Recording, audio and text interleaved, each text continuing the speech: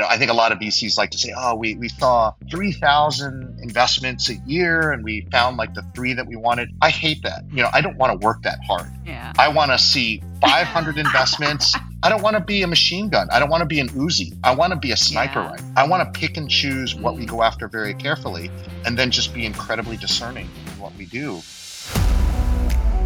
Welcome to Billion Dollar Moves, the show for the top founders, funders, and execs making billion-dollar moves that are shaping our future. From the growing pains of a unicorn journey to IPO, the question of impact, purpose, and returns, we go real deep in the world of venture and business. I'm your host, Sarah Chen Spellings. Before we hop in here, I have a quick favor to ask you. Smash that follow button wherever you're tuning in from. This way, you'd be the first to know of new episodes that drop. And of course, please tell your friends so we can amplify more stories built on grit in the US and Asia venture ecosystem, and that we can all keep making billion-dollar moves together. Now let's get started. Now hold that thought. Finding a service solution that helps you keep customers happy can feel impossible, like trying to remember the name of that guy you literally just met at a networking event. HubSpot's all-new Service Hub can help, with their service solution part at least. It brings service and success together on one powerful platform, with an AI-powered help desk and chatbot to help you handle your frontline tickets, so you can scale support and drive retention and revenue. We love the sound of those things. Visit HubSpot.com/service to learn more.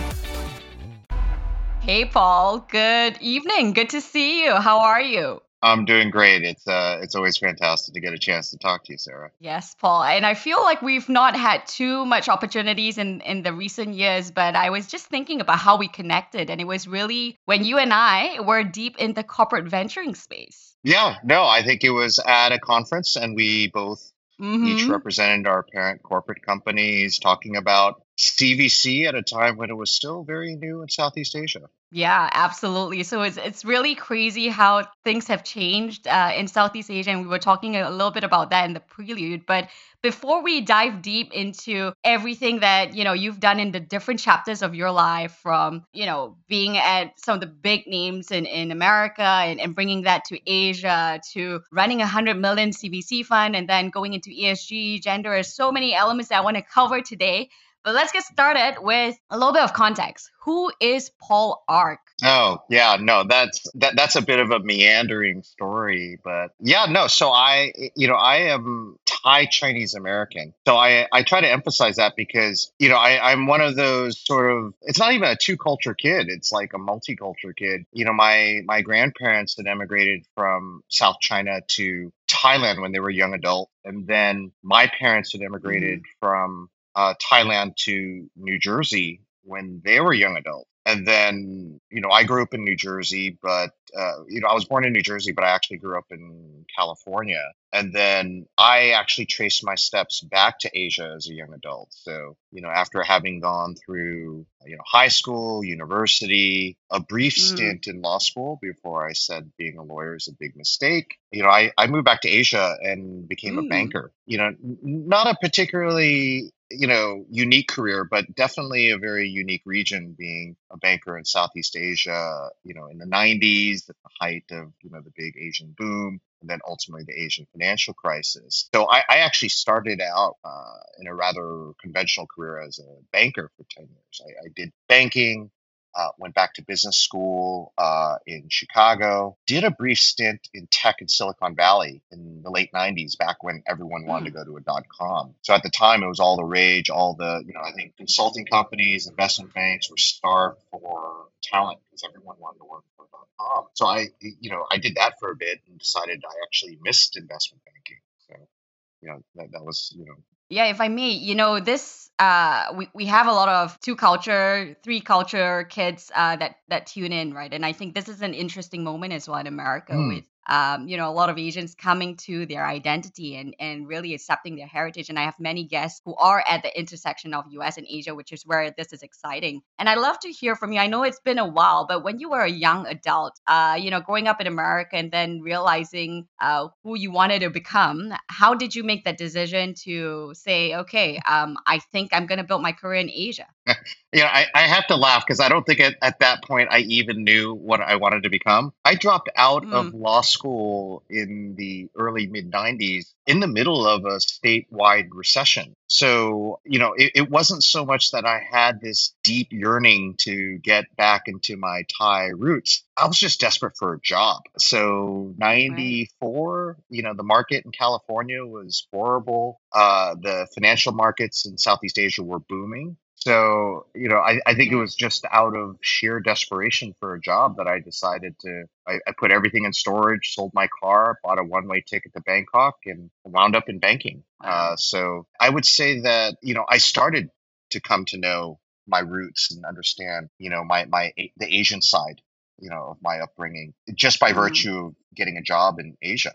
So it was a bit, less directed and a bit more accidental. Yeah, and you haven't turned back since. I mean, you've built really an interesting career, and you're one of my friends that has really interesting, I would say, pivots in some way, career pivots. I mean, you've done so much in your career, and I love to hear a little bit. I mean, you started in banking. I guess that was the expectation of what was a good paycheck and the expectation of success in some way. Is that right at that time? Yeah, it's always a thing where I think when people kind of get a sense of the breadth of my career, because as I mentioned, I'd spent a lot of time in investment banking and then actually moved into retail. So I was actually working for retail brands Mm-hmm. for a number of years and doing some cool stuff around Asia and China, and then just these random pivots that where I found myself in venture capital. And I get a lot of questions about, oh, what was the planning around that, or how did you execute on that career shift? And I say that, you make it sound like I had this master plan and I'm the master of my destiny. And to be frank, I just go with the flow. I think Mm, every really awesome job I've had in my life was, pure serendipity. It's just being in the right place at the right time and grabbing that wave when it hits, to use a yeah. surf analogy. Mm. So I mean, I think for those that'll tune in who are old enough to remember Forrest Gump, I tell people I'm kind of the Forrest Gump of Asia. I just sit there and stuff happens, and I am the victim of incredibly great luck. Uh, I don't think there was any forethought or planning. It's just I always recognized a great opportunity when it came along, and I didn't hesitate to, I mean, you call it a pivot. It's me just just saying, you do know it. what, I may as well just jump ship, and I've had enough of this job. That sounds Yeah. really interesting. I'll give it a try. And so, a lot of times it's these really Yeah. weird lateral moves into industries that I have no previous background. And Mm. I just land in them and I learn a ton and I get to work on some really cool things. And then it just leads me to the next random pivot that comes along a few years later. So, So I know you're always, one who believes in. I think many of us do believe, right? After a certain point, you put less, I guess, prominence to your own effort. Of course, it matters, but also a great deal of luck. I think we come to realize that as we mature. For you, given your upbringing, what was it that gave you that openness of wanting to try? And I think one thing that really stands out to me about you is your insatiable curiosity without hmm, fear, without hesitation. I mean, I will say a lot of women that I work with, right? They spent their whole, I don't know, a decade in a certain career and even making that leap into something different. Like you, it doesn't come second nature to them. It's almost like, wait, this is the right choice. What's the opportunity cost here? So, hmm. I mean, it sounds like you were just like rolling with it, but surely there must be something in your way of upbringing that allowed you to be more, I guess, open to all these opportunities. Oh, strangely, no. I mean, I think my upbringing is probably just as conventional and conservative as any Asian kid, whether it was an Asian in Asia or Asia in Western markets. You grow up with tiger parents that want you to be, a doctor, lawyer, engineer, whatever white collar profession that, garners the most respect, and I think even that first move to Thailand, I was just incredibly Mm. apprehensive. I was fearful. I didn't know anyone in Thailand at the time other than my immediate family or my extended family. It was done out of sheer necessity and desperation to launch a career. But, I'll say that over the years, I've sort of developed, that level of curiosity. So, I would probably say, dropping out of law school and buying a one-way Mm. ticket to Asia was the scariest thing I'd ever done. But it was that turning point because, once I landed in Asia, once I landed a job, I realized that, when you take that big leap of faith, what's waiting for you on the other side is not necessarily a bad thing. And I Yeah. think every extreme career move, because I've spent a lot of time leaving jobs before I have something lined up, right after. And that's scary for a lot of Yeah. people. It was scary for me at one Mm-hmm. point, but I've done it so many times that I realized that, oh, this is really not as scary as it seems now that I'm, on that other side. And I think I've learned Yeah. over the years that it's really, really hard to completely screw up your career. I've made mistakes, I've done some dumb things, but literally, like, Right. and the funny thing is, if we look at, the markets today, it's like you see, these entrepreneurs that, completely, bring down a multi-billion-dollar company, and then 2 years Right. later they'll receive a big check from some prestigious Silicon Valley VC fund. So, it's short of like literally murdering Mm, someone and going to prison, it's almost impossible to irrevocably ruin your career. And I think once you start to realize that, no matter what circumstance you leave a job, that it'll eventually be okay, that is just incredibly mm, emotionally and psychologically liberating. It's yeah. easy to be curious once you overcome that fear that the unknown is not that scary. And I think that's just the way my career developed over the last, 20, 30 years. Yeah, and I mean, if I may, a couple of points there, which I will want to come back to a little bit later. One about failure and basically being a phoenix rising from the ashes. I think that applies to some entrepreneurs, maybe not to most, right? And that leads into what we're going to talk about a little bit later. But the other point about leaving before you have a plan, is this from a point of privilege that some may not have? It is, I mean, and I think that's the hard thing. I get that, if you have a spouse, even if it's a working spouse, but especially if your spouse isn't working, you have kids, you have mortgage, you have student loans. It's not that easy to just pick up and go. You might have a nest egg, you might have some savings that you can draw on, but I do come from a point of privilege in the sense that, not that I have a privileged background, but, I have the luxury not having to worry about a lot of financial burdens that other people might. My wife Mm, and I are both, working professionals. We don't have children. We chose not to have kids, I think about 15 years into our marriage. That, I think we just realized that we love working too much. But I think we also love the mm, lifestyle of not having that kind of yeah. attachment. And so it gave not just me, but it gave both of us the freedom to sit there and say, well, we don't actually need our jobs. It's not just that we don't need to worry about what's next, but because, we're both we've had long careers in finance. We've been able to build Right. up, a comfortable nest egg, so that if we said, we're not going to work for a few years, we have the luxury of doing that. Yeah, and I appreciate you saying that because I mean, this is an interesting moment, right, where there's been, as you mentioned, huge layoffs, and many may not have had that forward planning that you had, right, to be able to think Mm, about, let's ensure that we're in a good place at any point so that we can make these choices. And I think that's an important conversation that we don't actually have, mm, right? We talk about how to succeed in our careers, but not about setting ourselves up to be able to take risk as well because mm. looking at your career you were able because you had that cushion to think outside of the box to give it a little bit time and not jump into situations that may not work for you. One element is that, there's so many people I know, particularly having worked on the investment banking side and the finance side, they develop a certain lifestyle that makes them incredibly Mm, fearful of giving up a lucrative paying career. yeah, So, the senior investment bankers I know who hate their jobs, but, they've developed such a lifestyle that, they can't leave. They're living life absolutely. on the large, and, they've probably bought really nice houses, nice cars. They're putting their children through incredibly nice private schools. And so they need to maintain that lifestyle out of necessity. Yeah, I think right. my wife and I, in addition to not having kids, I think we learned the value of living within our means. So let's get back to your career. I mean, after a long career in banking, you then shift over to work in retail to work with some of the big brands, American brands, right? Apple and Microsoft in real estate, retail real estate. Talk to us a little bit about that chapter. what you learned from it, and especially with the moment being fresh out of 2007 where the iPhone was launched, what was interesting about your two stints there? Yeah, no. Well, so I'll say my first job in retail was with a Thai company. A multi-format retailer Mm, called the Central Group. So they did everything. They did department stores, shopping malls, supermarkets, big box, bookstores, sporting goods. It's literally take every major dominant retail format in, say, the U.S.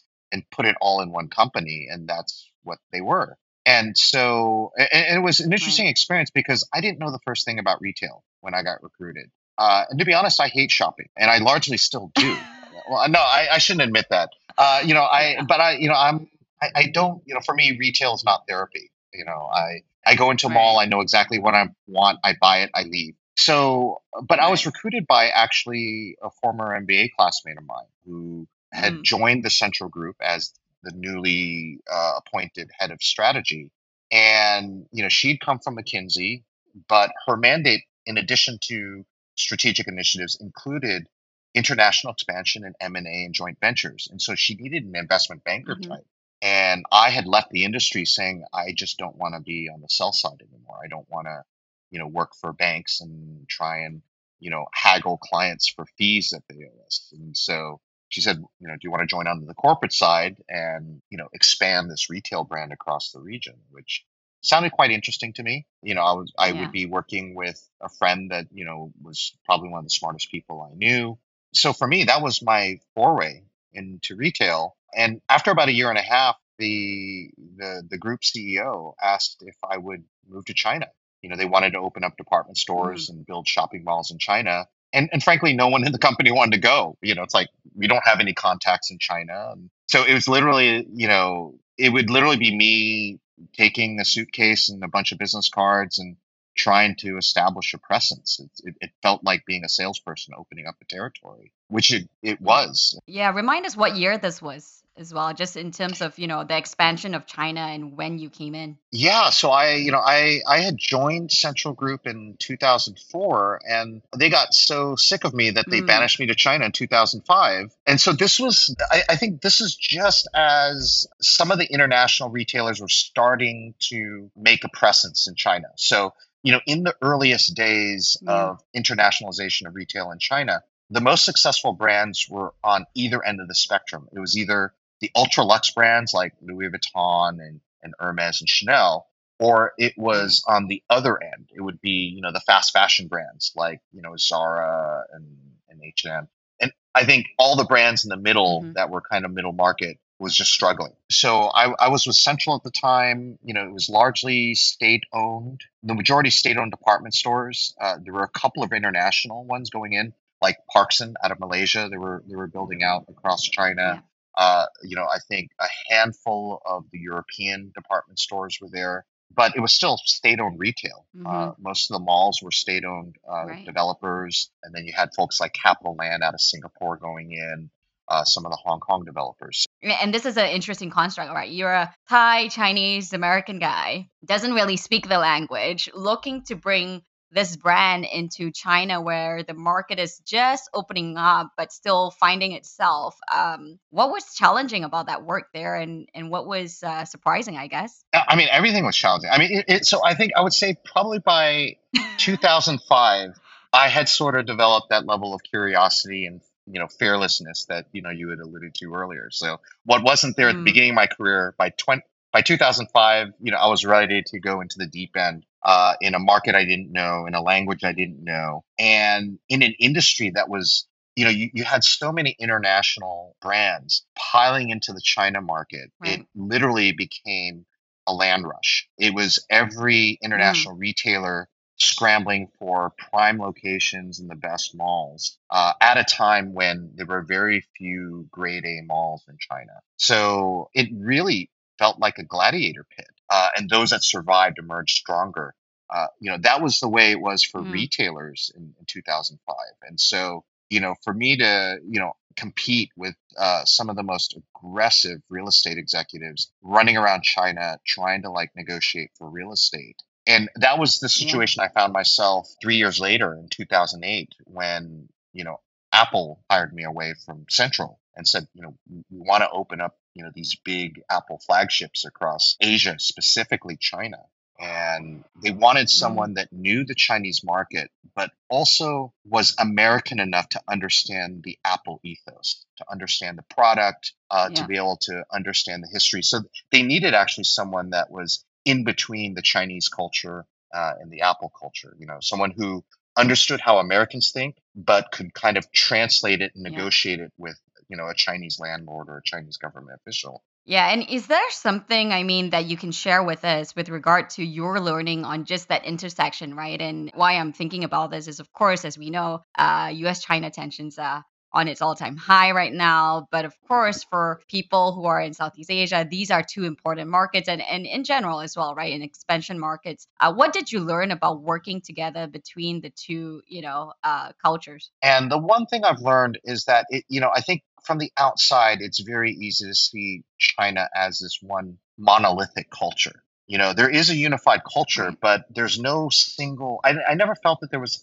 a single Chinese way of doing business or a single Chinese way of negotiating because Mm, every person is different. One day I would be negotiating with a landlord who is an extrovert and very friendly. The next day, I'd negotiate with someone different who was an extrovert but very, direct and hostile. The third day, I would negotiate with someone who's an introvert. There's many different right. personalities as there are Chinese people, just as there are with Americans. And so Right. once you do that every day, you start to think of China as not just a country of faceless 1.3 billion people, but you start to treat everyone individually with a certain level of respect and individualism that they deserve. Just as, I don't want to be seen Mm. as just sort of that ugly American.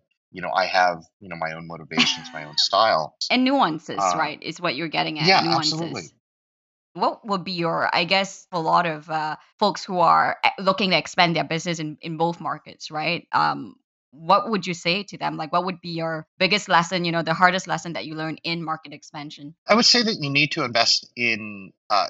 invest time into understanding the market and developing the Mm, relationships. I think it was very easy for not just retailers who were looking at the Chinese market, but even startups I worked with that were jumping in the Chinese market. And they read all the reports, right? They'll read, some McKinsey report or they'll read, some HSBC report and they'll look at the numbers and they feel like they have an understanding of China, and then they'll hire some right. well-paid, well-connected on-the-ground consultant to do things for them, but not spend time on the ground, not spend time developing relationships with key stakeholders.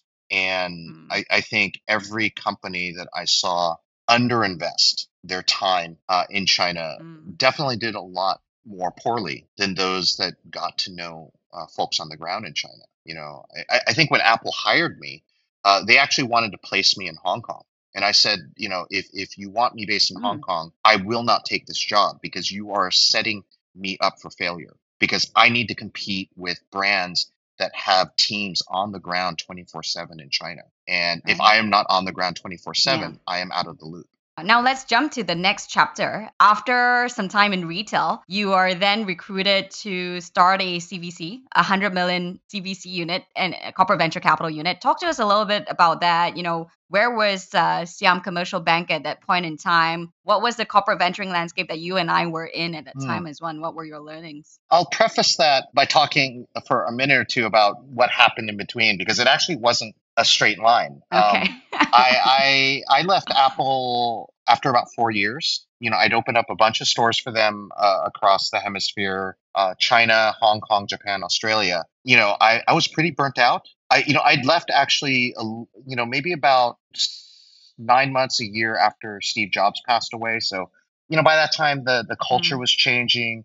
I was completely brain fried at that point. I think when I joined Apple, they were smaller than Microsoft. When I left Apple, they were the largest tech company in the world. So a lot of the restricted stock that I gotten had kind of taken off. So, I just reached a point in my mm, life where I felt like I can kind of take a little bit of time off. And my wife was at the height of her right. banking career at the time. So all the signs said, take a Right. little bit of time off. Don't stress out about things.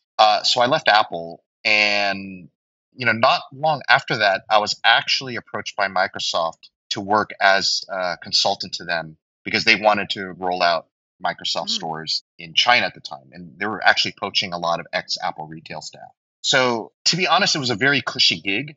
It didn't require a whole lot of hours. It yeah. was a very lucrative consulting engagement. And so I had a lot of free time, which is how I kind of got pulled into angel investing. I knew a lot of Mm, folks in the VC and startup community in China, predominantly, William Baobin from SOSV, who, was running one of the yeah. large angel groups in China at the time. And so he kind of said, why don't you join us, take a look at startups, mentor startups in his programs. And that's how I kind of got pulled in. So my last year and a half in China was kind of a soft landing from these really rough and tumble jobs where consulting on the Mm, side, startups, angel investing. So that by the time I returned to Thailand in 2015, I was still generally not working for a living. I was working, but mostly advising, mentoring startups, getting to know the Thai sure. startup ecosystem because I didn't know anything.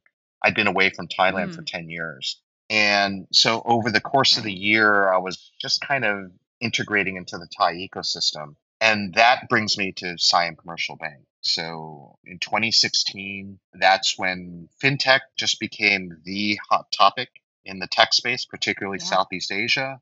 Blockchain was just starting to appear on, the radar for a lot of fintech investors. And so what was happening in Thailand was the formation of a number of corporate venturing units in Thailand. Up until Mm, 2016, it was really only the telcos that were doing anything tech related, mostly right. because startups were on mobile and they were launching apps, but not a lot of non-telcos were in the game for a number of years. And then four banks in Thailand all started corporate venturing units within about a year of each other because of the explosion of Right. interest in fintech. Siam Commercial Bank was the first Mm, up to bat. They were looking to build a corporate VC team. And because there was no VC industry in Thailand at that point, they needed to look, for non-venture capitalists. They needed to look in investment banking. They needed to look at business development executives. They needed to look at strategy consultants, anything but right. VC because there were no Thai VCs at the time. I just sort of came across the Yeah. radar of the gentleman that was tasked with forming the corporate innovation unit of Siam Commercial Bank. He'd heard my name through the ecosystem, and he was a Mm, well-known executive in Thailand. So when I got his message, my wife said, "Oh, you absolutely need to talk to him. He's very well known in marketing spaces." And so yeah. I went to go talk to him. And this is always a funny story because when he called me in, this gentleman was sort of presenting this unit. It was called Digital Ventures. It would be a venture builder, a startup accelerator, and a corporate venture capital fund. And this is their grand vision. He spent 15 minutes telling me all Mm, about what SCB wanted to do. And I spent a few right. minutes telling him my background and what I'd been doing in the Thai ecosystem. And up to that point, I thought he was actually just recruiting mentors for the accelerator. So, because, it's like as soon as I heard accelerator, it's like, oh, new accelerators, they probably need about a dozen, 2 dozen, Yeah. just random people to mentor the startups. And so Mm, after him talking for 15 minutes, me talking for about 10, I said, well, now that you know what I've been doing, how would you like to work together? And he just flat out said, we'd like for you to run the venture capital fund. And I'm sitting there like completely mm, nonplussed, like, whoa, okay. Never done VC, much yeah. less have run a venture capital fund. And he said, but you've done international investment banking, you've done angel investing. And I said, sure, but those aren't exactly the same as running a venture capital fund. You know that, right? And he's like, yeah, we know, but that's still, you had international experience. You've worked with startups. Um, and so at that point, I just gave it a Yeah. moment's thought and I said, well, I'm not really doing anything at the moment. So sure, why not? I'll run your venture capital fund. Paul, this is really fascinating because when I tell people about just where the VC ecosystem was and is and still is growing in Southeast Asia, people are almost dumbfounded because, some of the challenges that we have in America is with emerging managers, for example, is that not everyone has had the opportunity, point of privilege to be able to gain the track record. to be in the VC game, which, of course, as we know, or many of us do know, VC started really as a cottage industry in many ways, right? That has developed into this thing. But in Asia, the opportunity was for many individuals like you who didn't have that exact experience, but there was already that open mindedness, I would say, which I really admire of, hey, these are transferable skill sets. He doesn't have a Mhm. direct track record, but he has all of these things, which I think would be beneficial if we actually bring a sliver of that thinking to address some of the structural issues that we have today with emerging managers, you know? No, and you're absolutely right, because if you think about where the life cycle of the startup ecosystems have been in Southeast Asia, if we think about the venture capital and startup ecosystem, say in Silicon Valley, it's incredibly well developed. It's been around for, the startup ecosystem in Silicon Valley has been around since the 1930s. The VC ecosystem maybe a decade or two Right. younger than that, and so it's very mature. You're looking for venture capitalists that have, an extensive network of executives that they could hire into portfolio companies. They need to find, they need to have an extensive network of later stage VCs that they could, tap for follow on funding and so Hmm. on. But if we look at, the startup ecosystem in Southeast Asia, you know, a lot of it is still first time founders. That's We right. don't have a lot of late stage companies. We're not flooded with IPO candidates. What startups need is folks that have operational experience, that have the ability to form partnerships with potential corporates that can expand into new markets. So the skills required in a VC is not necessarily as a venture capitalist. It might be as an Hmm. international expansion executive. It might be as a corporate development executive. It might be building a sales function.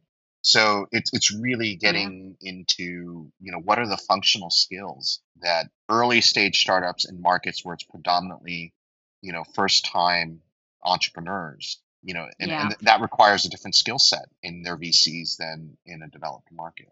Yeah, and Paul, clearly you started one of the first few corporate venturing arms with Digital Ventures, had 100 million, which is not something to sneeze at. What was your approach then? Right, you had really no venture experience, and you were tasked with this big challenge to actually make a mark. And love to hear your thoughts, and also, was that investing from the balance sheet? Did that work? What do you think of corporate venturing then, now? After the gentleman, the SCB executive recruited me, the questions that I'd asked is, okay, how big is the team? And he said, well, you don't have a team yet. You'd be the first person. You have a head count. You could bring on four You're people, it. but you're it right now. And I said, okay, so what is the investment mandate, investment strategy? And he said, well, the bank is hoping that you tell us what it should be. And so I said, what's Mm. my KPIs? And he said, well, we're hoping you tell us what they should be. So I'm like, wow, this is literally, a blank slate. It's literally just build an organization from the ground up. He said, right now, we've already legally formed the entity, and you have the investment corpus. You have the dry powder. You just need to do everything else, including develop an investment process.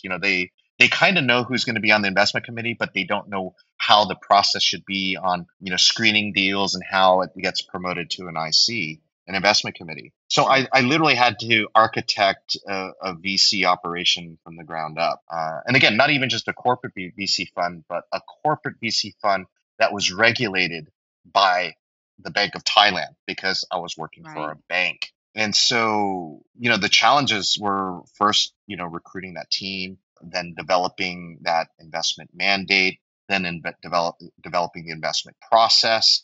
And then once we had all that, then actually Mhm. get out into the world and start looking for deals. And so, I would probably say the most important thing that was, the number one priority is start recruiting. You had a fascinating approach in building your team, and I always say one thing that I love about you is that you really take each platform that you have seriously and think about Mm. the different ways in which you can create impact, not just for the business itself. Can you tell us a little bit about how you thought about building your team, and also, I guess the key successes and what you felt were failures in your corporate venturing chapter? No, that's a great question, because I think, I mean, looking back, I could see that the portfolio I'd built over the 4 years was incredibly successful for SCB.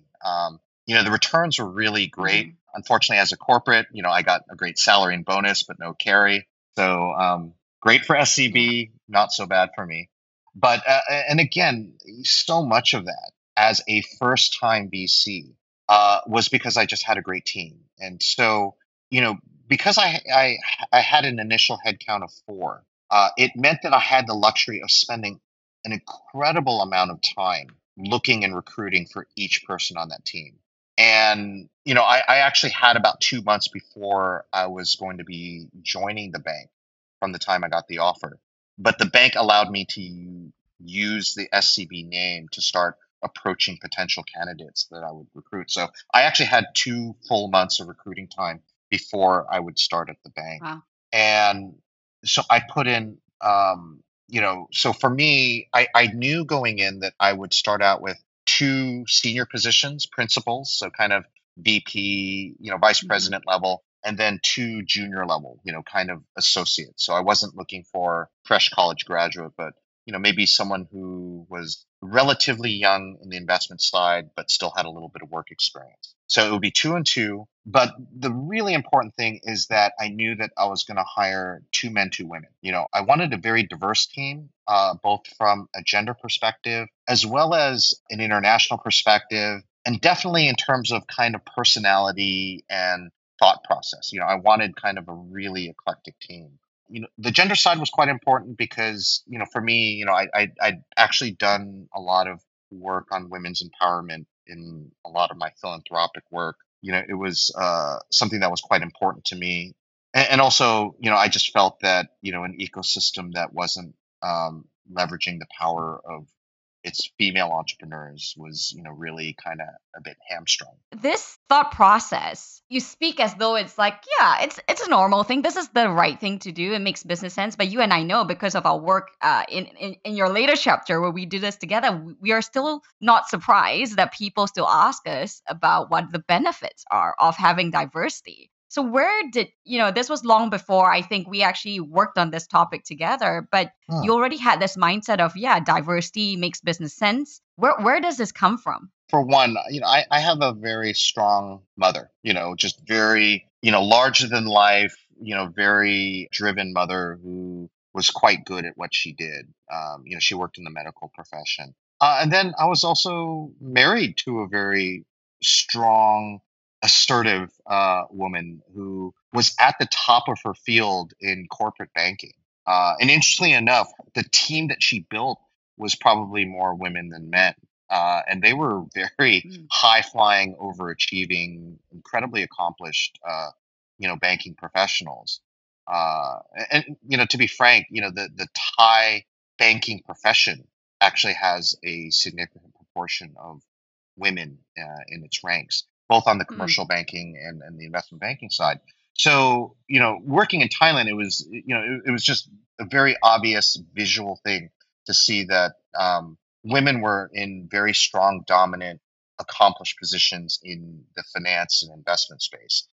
And interestingly enough, the same goes for strategy consultants in Thailand. So, Mm. companies like McKinsey, BCG were staffed with some phenomenal women up and down the management ranks.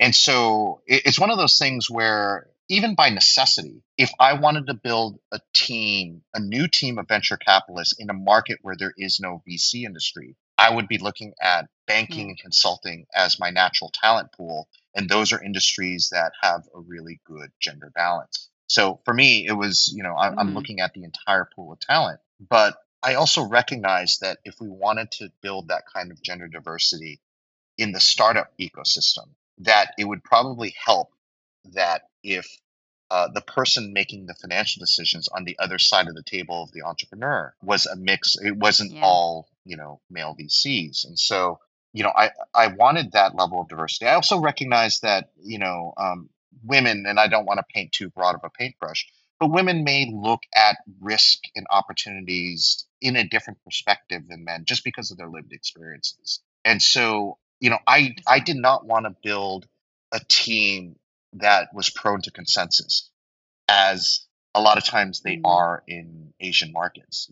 I mean, the Thais, they dislike conflict, they love consensus. And I actually Right. wanted a team that would I don't want to say fight, but I wanted a team that would not shy away from vigorous Debate. debate and discussion when we evaluate investments, because I do believe in the wisdom of crowds. Mm, And the wisdom of crowds is based on diversity of thought, uh, different viewpoints. And so the important thing for me is, how do I build a team of four people plus myself that all thought very differently, who would not be right. afraid to argue with one another on a deal. And again, this is important in Thailand, where traditionally in a lot of organizations, the women tend to be differential to the men, the younger people tend to be Mm, deferential to the older executives. I wanted a team where the most junior person on my team would not be afraid to stand up to one of my opinions, especially if that junior person was a right. woman. And I Mm, think I was able to do that. And I think because of that, we were able to screen out a lot of bad deals. We were able to make a lot of really great investments. right. We actually didn't, I think a lot of VCs like to say, oh, we saw 3,000 investments a year and we found like the three that we wanted. I hate that. I don't want to work that hard. Yeah. I want to see 500 investments. I don't want to be a machine gun. I don't want to be an Uzi. I want to be a sniper Yeah. rifle. I want to pick and choose what we Mm, go after very carefully, and then just be incredibly discerning in what we do. And when mm, we analyzed what we did compared to other funds, we saw a lot of our peers, they would look at four, five, six times the number of investments in a year than we would. We would make the same number of investments at the end of the day, and we right. wouldn't in any way underperform. We would either perform just as well, or in some cases better. So it was that whole Mm, sort of cliche about working smarter instead of harder, yeah. which is a great line if you're lazy like me. It's like, I just want to work smarter, I just don't want to work harder.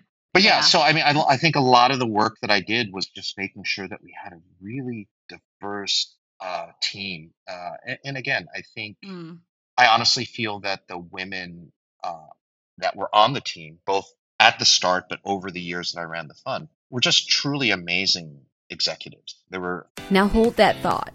Talking Too Loud, hosted by Chris Savage, is brought to you by the HubSpot Podcast Network, the audio destination for business professionals.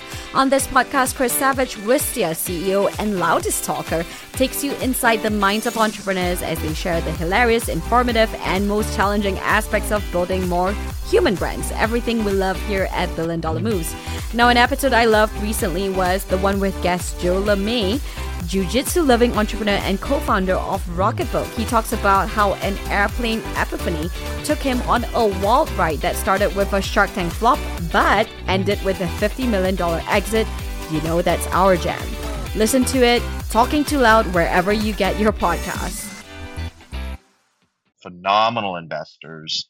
Not, Right. not only had a really great eye for investment, but they had a really, there were a number of members on my team who were really great at building a rapport with our entrepreneurs, as well as the fund did on a return basis. I do feel like building diverse teams and training, a fairly sizable cohort of not just young VCs, but especially female VCs that are now achieved a level of seniority in our industry. I think that's probably the best thing that came out of my SCB experience. Hmm. Thank you. Thank you for saying that. And that brings a great segue into your next chapter, which I know was unexpected as well, with Shannon pulling you in. But another VC knocked on your door while you were thinking you were going to have a bit of a sabbatical after your time at SCB. Tell us about that and how you got down this rabbit hole of gender, ESG. Where's ESG today in Asia? Are we actually walking the talk, or is it a lot of greenwashing as we've seen before? Where are we, Paul? Yeah, so I left SCB actually just before the pandemic hit and we all went into lockdown. So by the time the world went into lockdown, I was already spending a lot of time at home eating, whatever was delivered by Food Panda, and spending a lot of time online. Instead of learning how to surf or bake bread, I was actually just taking online courses to kind of understand, what sustainability was, what ESG was. At the time, I didn't have any thought about it being the next stage of my career. It was just an area of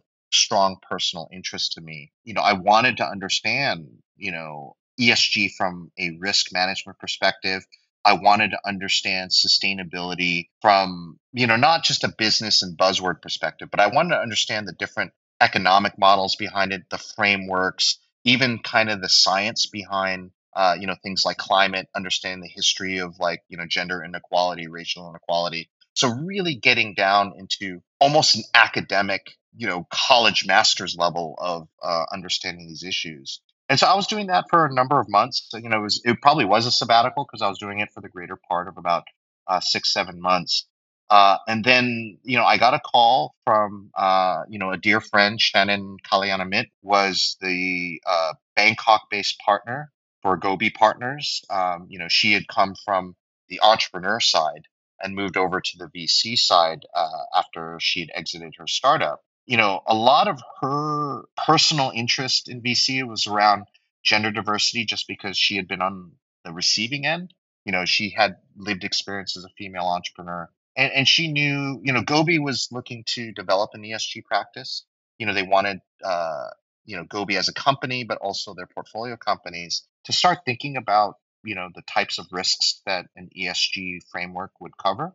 And so she had called me up and said, would I be interested in working with Gobi on, building a practice, launching initiatives, sort of developing content and education and general awareness on ESG, both within Gobi, but also within the broader Southeast Asian tech ecosystem. And so, for me, I jumped at the chance just because it was an opportunity to, sort of stay in the startup investment side, the venture capital side, but merge that with what was then a personal interest and now professionalizing, the work that I've been doing and the study I've been doing in ESG and, sustainability. And, what was interesting is, once I came in, it was already, there was already a bit of momentum behind ESG, but, I'll say that in the years since, I think the world has experienced almost every major calamity known to mankind or humankind,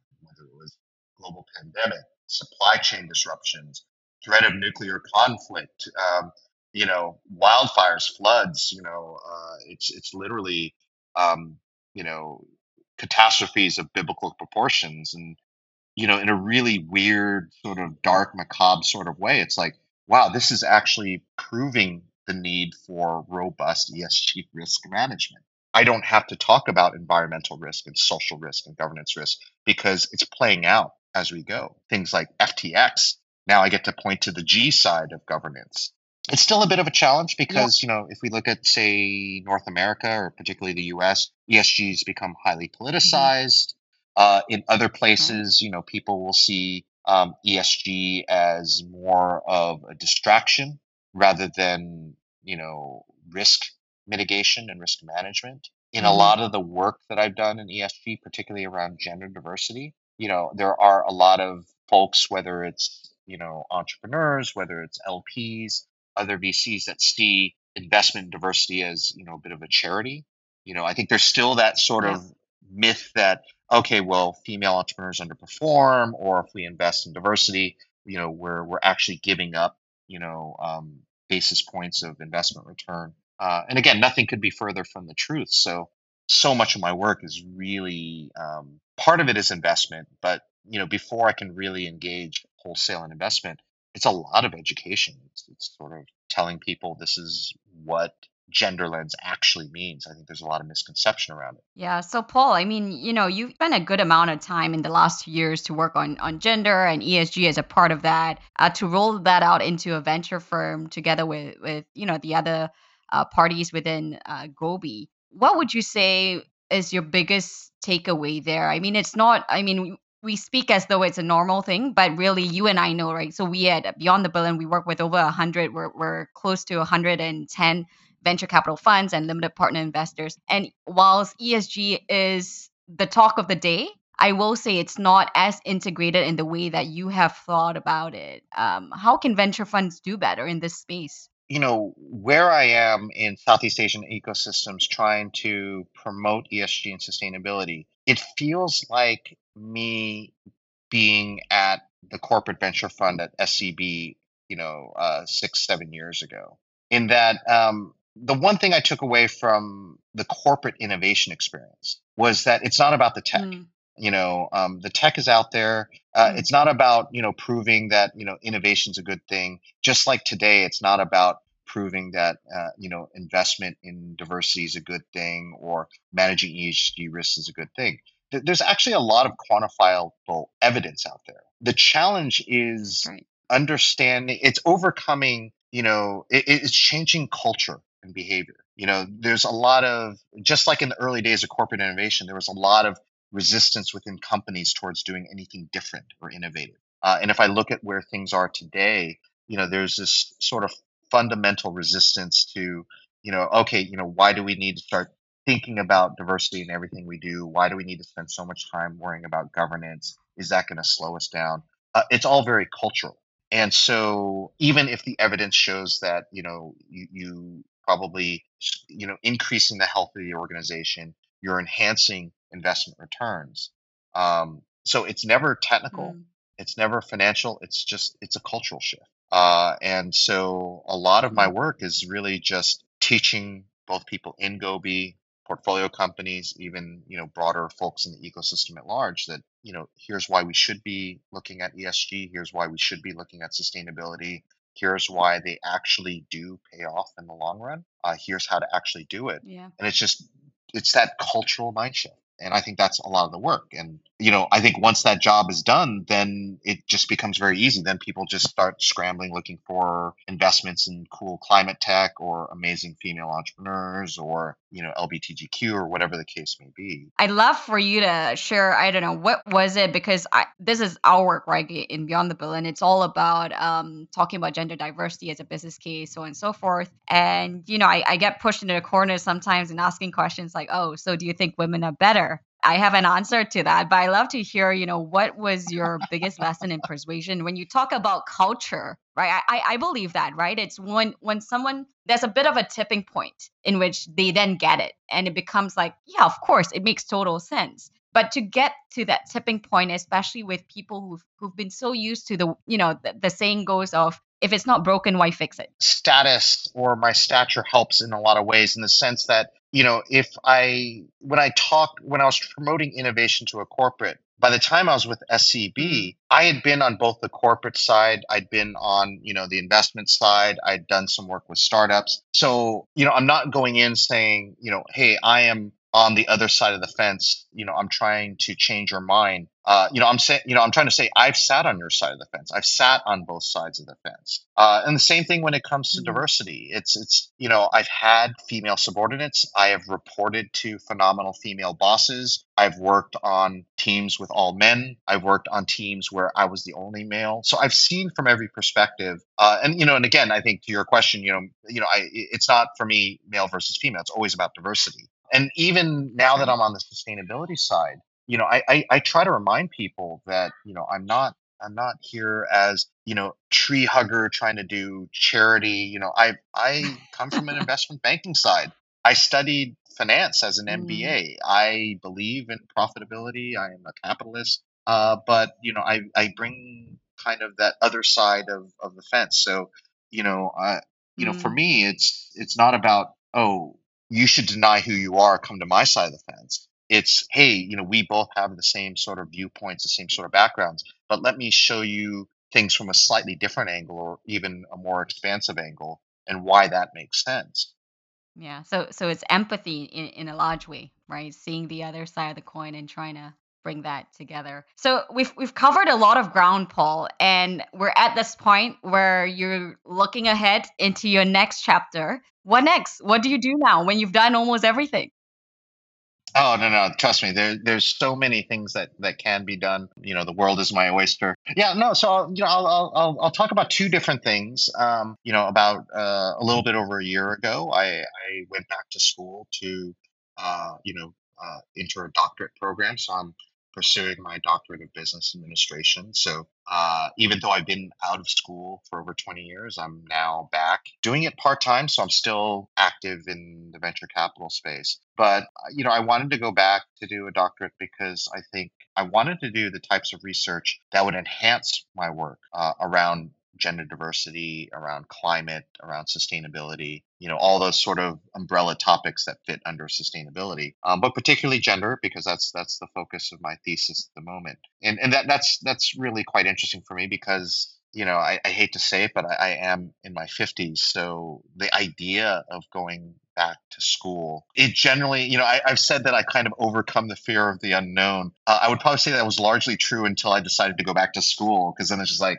wow, going back to school post 50, I felt like the fears that I had in my 20s, moving to Asia for the first time. But it's been a fantastic journey so far, and it's been very synergistic. And then, probably the second aspect is, I think by the time this interview will air, I will have left Gobi Partners after a wonderful 2.5 year run. And really the motivation for that is, I deeply want to continue in the tech investment space, and Gobi has been a fantastic platform, but I'm really actually going deeper down some of these thematic rabbit holes. So one, I spent a lot of time in the last year thinking about in climate tech, and that's an area where we're starting to see a lot of interest, investment, as well as sort of general political and economic and health and safety concerns around climate. So that is an area that I find very interesting, but also deeply in need of people coming in to solve problems. And I also want to continue deeper on promoting and advocating and investing in diversity in tech. And again, right now that's predominantly women, because women make up half of our population. But at some point in the future, also looking at other areas of diversity that probably also deserves some attention, whether it's racial diversity, whether it's gender identity, whether it's physical ableism, all the different sort of participants in the tech industry that really are at the short end of the funding cycle, and don't really get enough funding, but are capable of phenomenal product. Well, Paul, super excited for you in your next chapter. So in Billion Dollar Move style, I will end quick questions and your quick responses, okay? You ready for this to end on a high? Yeah, but I'm going to say I've followed enough of your podcast to know that you ask the hardest questions that aren't prone to like super quick answers. You ask very probing questions. Okay, money or power? I'm going to say power. And I'll say that, because I believe that, there is both hard power and soft power. I do believe a lot in soft power. And I think if you wield both well, money will follow. Good answer. What keeps you up at night still? Probably, my wife taking up most of the bed. No, okay. I'm sure all the married people listening in will understand that. I get 30% of the bed space. Yes, I think that's my just the husband laws will of agree. marriage. Yes. Yeah. No, I would, I would say not a lot. I don't really feel a lot of anxiety about a lot of things. I'm at the point in my life where, I've learned to let go of a lot of stress. I meditate every day. I don't stress out about too many things to the point where I get anxious. But I would say if I think about the things I want to solve, it comes back down to, how do we make the world a better place, both from a climate perspective, but also how do we make this world a better place for the other half of the population, the women that, don't get the advancement opportunities, that don't get the equal pay, that, are at the receiving end of gender-based violence.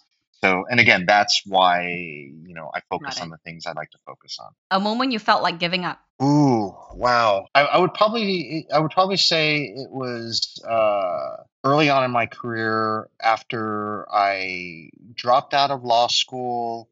I moved to Asia to, kind of carve out some sort of career. At the time I was drowning in grad school debt. I was making a very local salary in Thailand, which was enough for a really cheap studio apartment. Most of my income was going towards paying down my student loans. My parents were going through a very difficult economic time, to the point where, they had to declare bankruptcy. It just felt like, it was pressure from all corners. I was having issues with the girlfriend I was dating at the time. So literally my personal, professional, family life was all in a bit of turmoil. And so, it's not really giving up. I don't want to say that I was emotionally depressed or that I thought about, things like, suicide. But I would say that I just felt like I felt besieged and I didn't quite know what to do. And the thing is, there was no giving up. There's nothing to do but for me to just show up at work every day. But it was very difficult to see the light at the end of the tunnel at the time. Good next question. What would you tell your younger self? I would tell my younger self to pay attention to the hierarchy of needs that many of us had learned in university, that sort of pyramid of things that motivate us in life. So, we always at the base of that pyramid, food and shelter, and then we start moving to material wealth. We start moving towards, validation. And then the top of the pyramid is self-actualization. And it sounds corny. It sounds hokey. But I've realized over the course of my life that I spent the early years fixated on, the career ladder and achieving a certain title, achieving a certain level of income. I craved a certain amount of attention and validation, which is a lot harder in a social media world. Now it's like it's even harder to, not crave the likes and the acknowledgement. But now that I'm kind of in the latter half of my career, I realize that it's less about the brand of company on your CV or resume. It's less about your income. It's about waking up every day and feeling happy with what you're doing, with the person that the people that you love, and finding personal happiness, which may not necessarily be in a title on your business card. I came to that realization that when I die, I don't want my gravestone to say, Paul really maximized return on investment. That's not, right? You realize that. Oh, what will your LP say? Yeah, Paul, how dare you? It's like the things that we feel that were so important early on in our careers and lives. We realize that it's cliche, but it's really, how do you find the things that make you happy, that wake you up in the morning? And it may not necessarily be professional success. It may not be. For some people, it may be the satisfaction of having kids. For others, like myself and my wife, it's we love the fact that we don't have kids and we're doing other things. So I think happiness and success means different things to different people, and it's a question of finding what that is to someone rather than what society tells us we should be happy over. Well, Paul, thank you so much for your time. Thanks for having me. It's always great to hang out with you, whether it's, on stage or in DC over dinner or on a podcast interview. And thanks so much for tuning in this week. You can subscribe wherever you get your podcasts and follow our socials on Sarah Chen Global to get the latest on the show. It would really help me out too if you enjoyed this to rate and review our show on Apple Podcasts and share your favorite episodes with a friend. I'm Sarah Chen Spellings and you've been listening to Billion Dollar Moves.